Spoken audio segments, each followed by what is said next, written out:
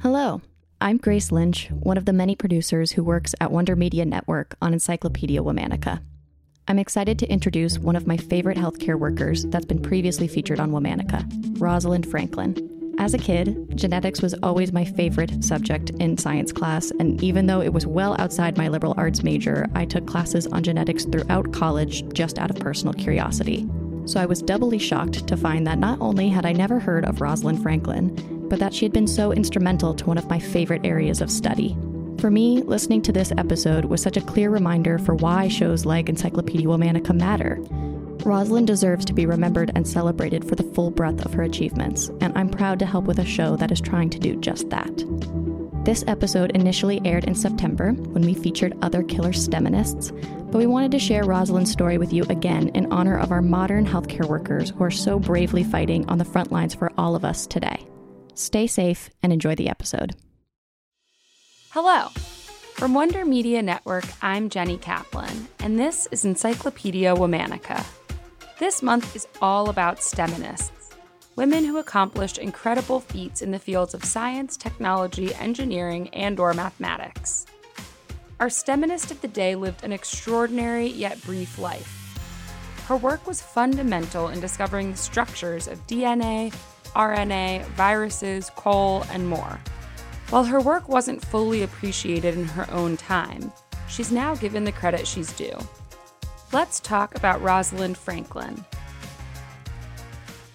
Rosalind Elsie Franklin was born on July 25, 1920, to a wealthy Jewish family in the Notting Hill neighborhood of London. She was the second of 5 children, and her family was influential and involved in government and the social movements of the age. Rosalind's father was a merchant banker and taught college classes. One uncle was the Home Secretary and the first practicing Jew to serve in the British cabinet. Another was the Attorney General of the British Mandate of Palestine. Rosalind's intellect was apparent from a very young age. She went to the prestigious St. Paul's School in London, where she excelled in the sciences, math, and language. In 1938, Rosalind enrolled in one of 2 women's colleges at Cambridge University, where she studied physical chemistry. Her university experience was impacted by World War II. Some faculty members were detained as foreigners, and new faces popped up on campus as Cambridge took in refugees. After graduating from university in 1941, Rosalind was awarded a scholarship for another year of research. After that, she began work at the British Coal Utilization Research Association. She worked there for 4 years, studying the microstructures of coals and carbons. She looked at the permeability of different substances and how temperature impacts porousness. Her work on coal made it possible to classify different types of the substance to an extremely high degree of accuracy. This led to her doctoral thesis, and she earned her PhD from Cambridge in 1945. After the war, Rosalind moved to Paris to work in another lab. There she learned to analyze carbons using X-ray crystallography, or X-ray diffraction analysis, a photographic technique used to discover the molecular and atomic structures of proteins and macromolecules. Her work there was foundational for the creation of new carbon fibers and heat-resistant materials. In 1950, Rosalind moved back to England and began work at King's College London. At King's College, Rosalind was tasked with working on identifying the structure of DNA. Using X-ray crystallography, Rosalind captured better and better photographs of DNA's structure. One image, nicknamed Photograph 51, served as critical evidence for the structure of DNA. Rosalind discovered that there were 2 forms of DNA, and by 1953, her work led her to understand that both of those forms had a double helix structure. Rosalind published some of her findings and gave talks on the subject. Around the same time, the 2 men who are generally given credit for discovering the structure of DNA, James Watson and Francis Crick, were working on their model at Cambridge. The teams were not in close communication. Nevertheless, Watson attended one of Rosalind's lectures, and another researcher working alongside Rosalind at King's College, Maurice Wilkins, showed one of Rosalind's photographs and a summary of her unpublished conclusions to Watson and Crick.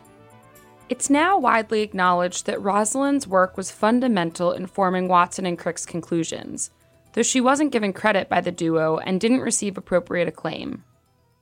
Rosalind eventually left the King's College laboratory due to a tense, competitive, and sexist working environment.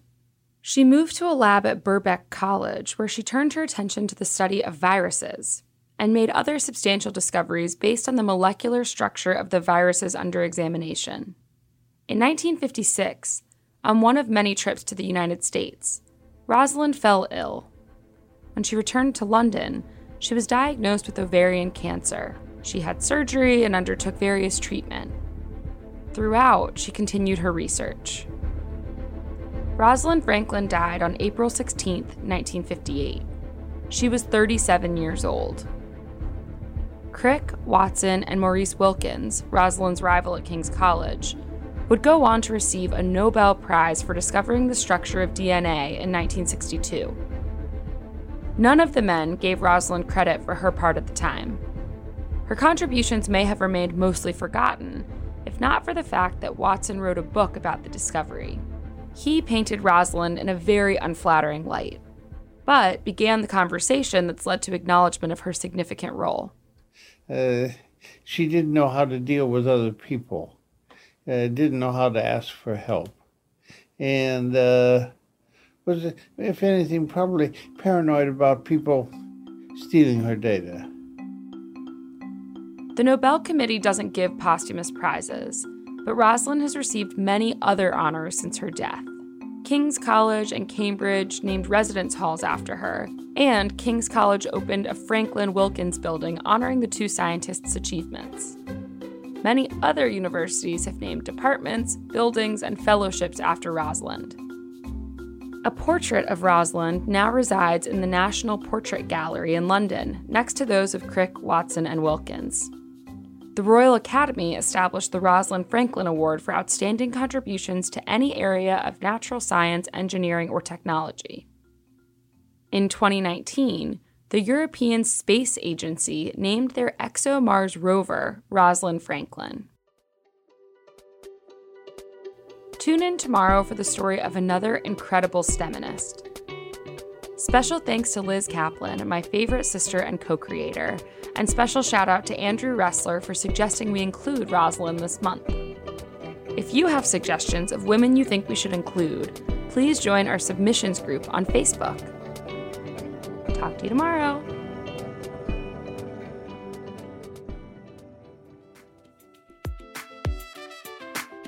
This week of Encyclopedia Womannica is sponsored by General Assembly. General Assembly has impacted over 100,000 careers through training in today's most in-demand skills. These days, leveraging technology is vital for any company's success. General Assembly is arming individuals and teams today with the skills they need to be the STEMinists of tomorrow. Check them out at ga.co.